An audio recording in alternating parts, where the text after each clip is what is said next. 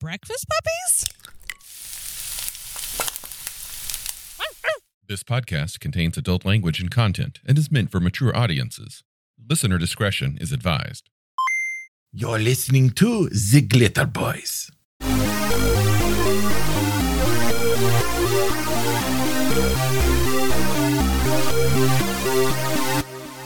So you'd guess when looking at Robotech that Roy Fokker, the big brother, is the father figure. But that would not be correct. In Macross, there is a strong, stoic, occasionally funny Russian and Lithuanian man who firmly grasps the reins of the destiny of the SDF-1 and the Robotech Defense Force. And we're going to talk about him today. He's one of my favorite characters in the entire series, and he's Captain Henry Gloval. Henry Gloval is very tall, as evidenced by even on a ship built for Zentradi, he's always whacking his head. It's a good running gag, yeah.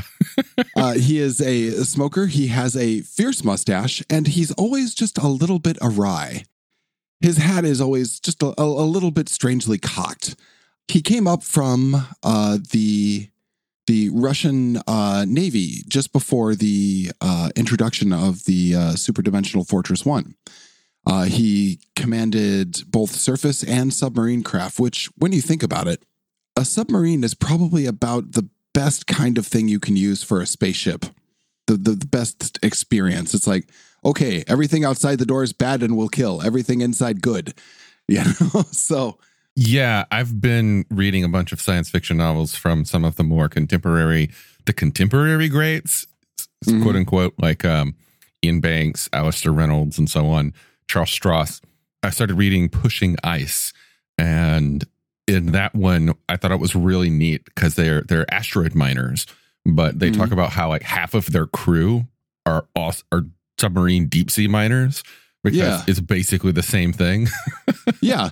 Like if you can, that's why Elon Musk is hiring underwater welders. Huh. It's because, we're going to be using what you know. That is one of those jobs that I frequently hear about in discussions of shittiest yet high paying jobs that are out there. Yeah, you can explode very easily. That it's really bad for your health going in and doing it, but apparently it's a necessary thing. Oh yeah. Yeah. So this is skipped over in the cartoon, and there's really no mention of any of this in the role-playing games. But Gloval was one of the first people to step on board the SDF-1. Yeah, I read that part. It was really good. Fascinating. Yeah, he steps on with some characters who later become very pivotal in the series and the story. So giant ship crashes. Global civil war is happening. Everyone kind of gets together and like, okay, well, if this country takes a look at it all by themselves, every other country is going to freak the fuck out. So let's get everyone together and we'll all go look at it. So Gloval goes in and he's got T.R. Edwards, who is the villain in the Sentinels. He's got Roy Fokker with him. He's got Dr. Emil Lang, who becomes the father of robotechnology later. And he leads them through this kind of like horror story of like tentacles are punching through the wall and ripping people apart, you know? And he manages to keep them together and runs a very successful kind of, game over, we're all going to die, man, kind of aliens thing. And that's before Robotech and transforming stuff. It's just, it's really cool. Now, when the United Earth government ceases its war, realizes that there's aliens coming to blow our shit up, Gloval, due to his past experiences and his past experiences with the Superdimensional Fortress 1, is granted the captaincy of it. And he is the driving force with Emil Lang beyond to put it back together. That brings you to where the cartoon starts and pretty much where all the role-playing books start. The thing about Gloval, which I find very interesting, is he's the stoic Russian captain trope. Like you can see a heavier version of him in Star Blazers, same kind of guy. You're very familiar with what Gloval is. Hunt for Red October kind of character. Yeah. But one thing he does is like there's a sense of humor to Gloval, which doesn't always happen. And there's a deep humanity to him as well. He is a consummate warrior who fights and escapes from just hugely outnumbered odds, and still manages to keep his team mostly together, takes crazy risks, which occasionally pay off and sometimes don't. And he is very much the father of the Macross scenario. So would you say then he is the father of Robotech? Well, I would, except that was actually given to Dr. Emma Lang, the guy with the weird eyes. Oh, that's right. That was a dude. For some reason, I kept thinking that was a woman. Lang. Yeah. He's the scientist type. He doesn't appear much in the comics. We can talk more about him later. Yeah, in all the way back to Booby Trap, which is the first episode. There's references to his smoking, and he's not a military martinet, but he gets like corrected by his bridge crew all the time, the bridge bunnies. And there's this great line where he's like, there's all this stuff happening, like aliens are unfolding from space, and the Earth is being surrounded, and everyone's running scared, and tensions are high. And Sammy, one of the bridge crew, goes, "Captain," and he's like, "What?" And he's holding his pipe, and she's like, "There's no smoking on the bridge." He's like, and it's just this great pause. And he's like, "I was just holding it. I wasn't going to light it." "Scramble all the fighters and prepare for combat." I mean, he's a really fun character, and I really enjoy him. He doesn't make it out of Macross, though. He fights the entire battle. He shepherds his people back to Earth, where he deals with an old quasi-ally of his, Admiral Hayes, who is Lisa Hayes' father. Yeah. Now, they actually served together. And there's this great story in there about where when Hayes was his commanding officer in like a special, some sort of special force thing, they were out of food. So they led a raid on the officers club and stole all the food and ran off. but that didn't go anywhere. Bastard. Yeah. Yeah, I mean, Gloval is really like one of the central nexuses of the entire story. Edwards, who is very much a villain later in this, just like everyone circles around this man's experience. Without Gloval as the captain, the SDF-1 would have been captured on the ground. Now, the spacefold, which started, Macross City inside the SDF-1 and kind of sucked up an island into the depths of space.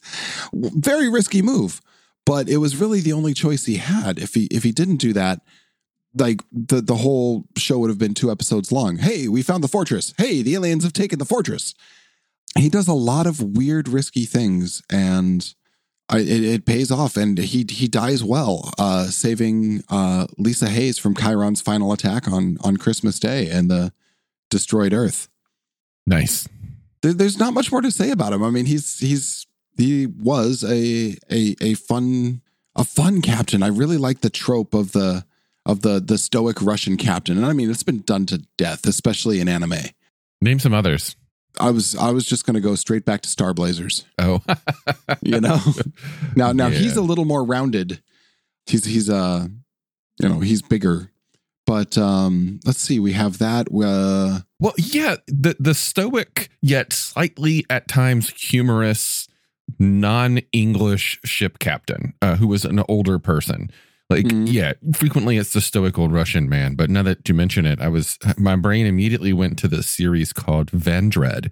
And in it, it's a stoic old grandma, but she's basically portrayed as the stoic old Russian grandma, who is more or less the grandma version of Gloval.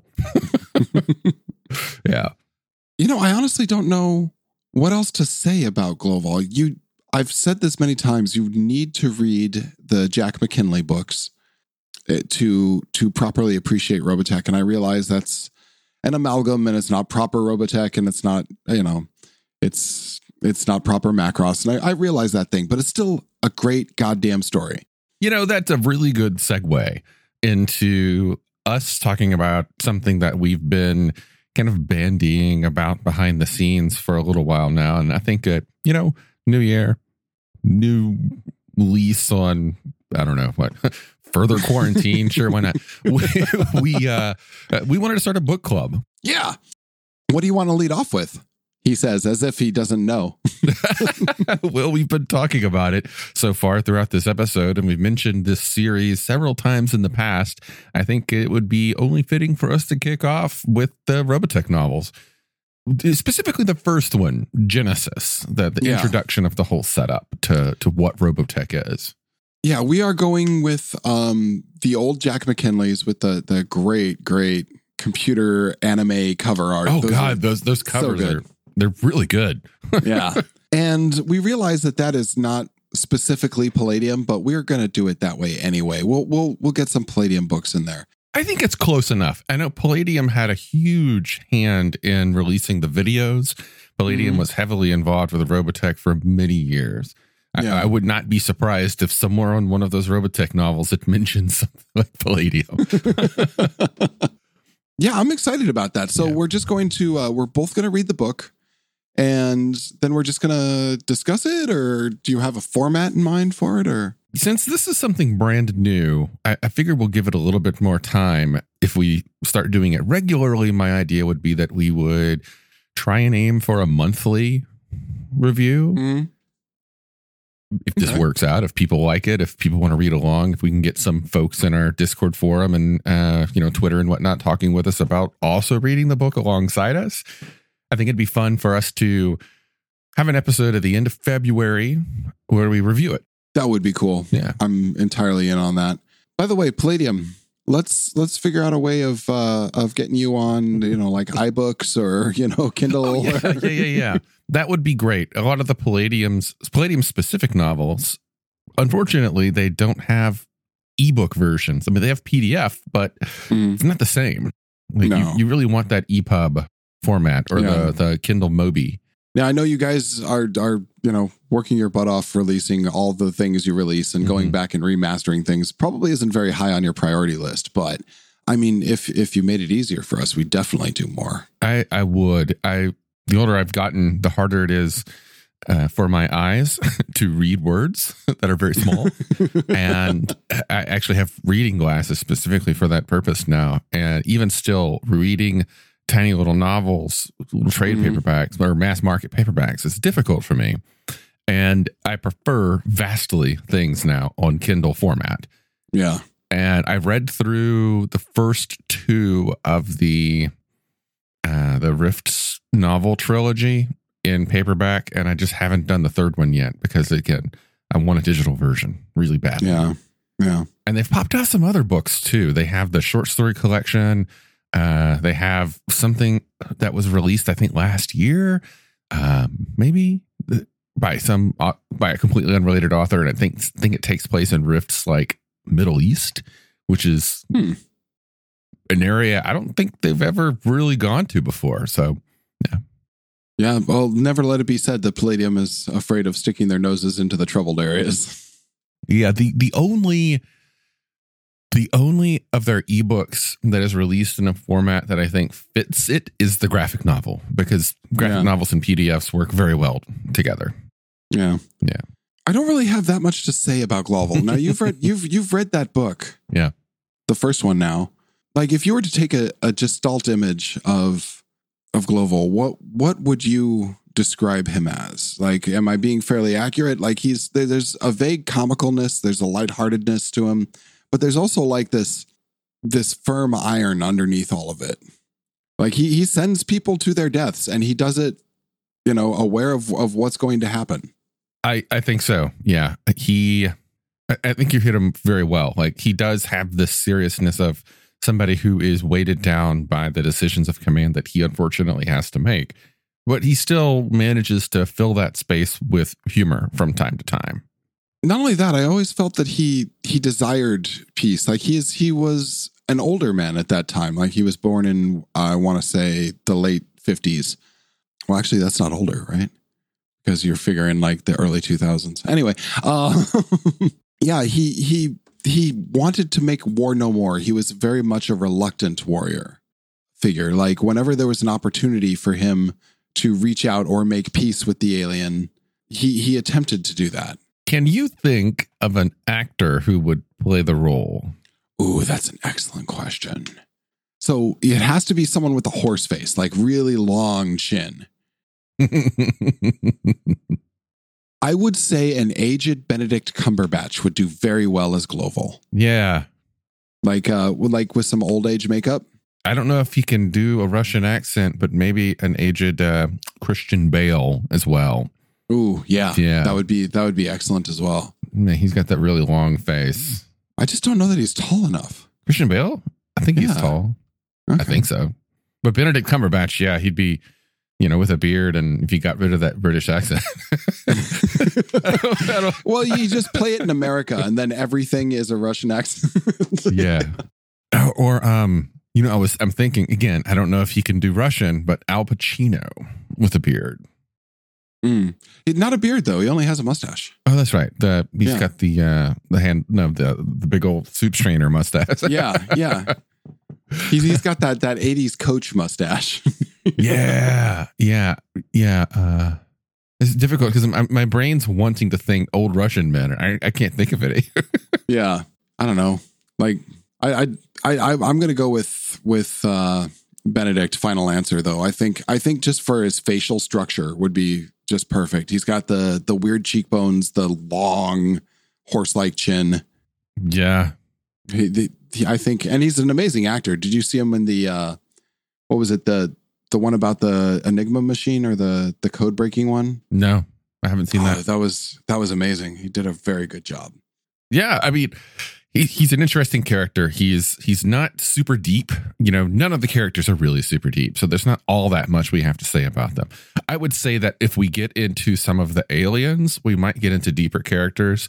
I think, for example, Britai has a lot more depth than many of the humans, but we can save that for a later discussion on him. I think that our listeners who join us in this book club experiment and read the first book, Genesis, by Jack McKinney, McKinley, will get more insight into the Gloval character than is shown in the series. And I'm finding I'm really enjoying it. Yeah, they're definitely young adult books. Like I first encountered them, I want to say I was about 11 or 12.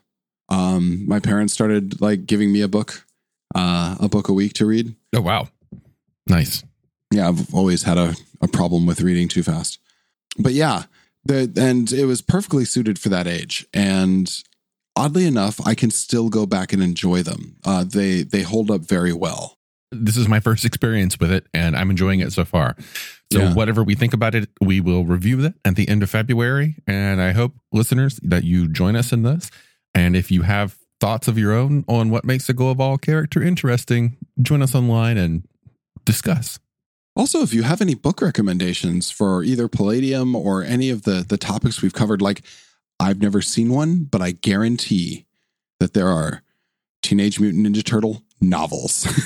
We should absolutely read one. Oh, God. We'll ask Bassam and Cranny. I'm sure they know. Yeah. Well, yeah. We could also venture into thematically similar topics, find some good gonzo post-apocalyptic fiction that matches Rifts, or find some far out there space opera that matches Phase World kind of stuff. Yeah. I'd be like, hey, this is good for inspiration. It's also a good story. Read it and tell us what you think. Sounds good. Well, that was our book club with the side order of Henry Gloval. Join us next time, and thanks for listening. Thanks.